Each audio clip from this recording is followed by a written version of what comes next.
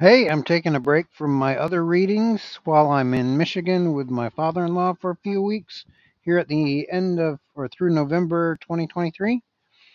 So I'm reading from a little booklet by Randy Alcorn called Everything You Always Wanted to Know About Heaven.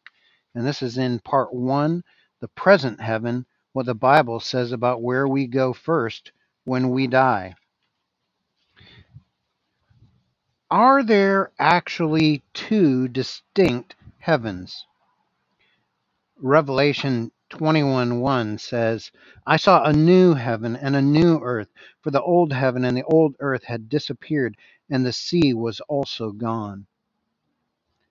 Books on heaven often fail to distinguish between the intermediate and the eternal states, using the one word heaven as all inclusive, but this keeps us from understanding important biblical distinctions.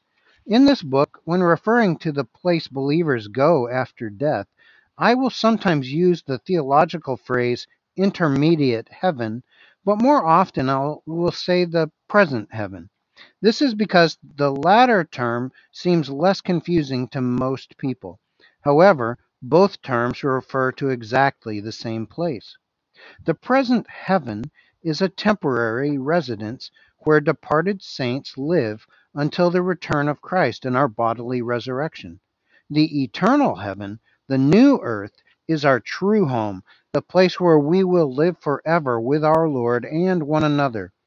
The great redemptive promises of God will find their ultimate fulfillment on the new earth, not in the present heaven.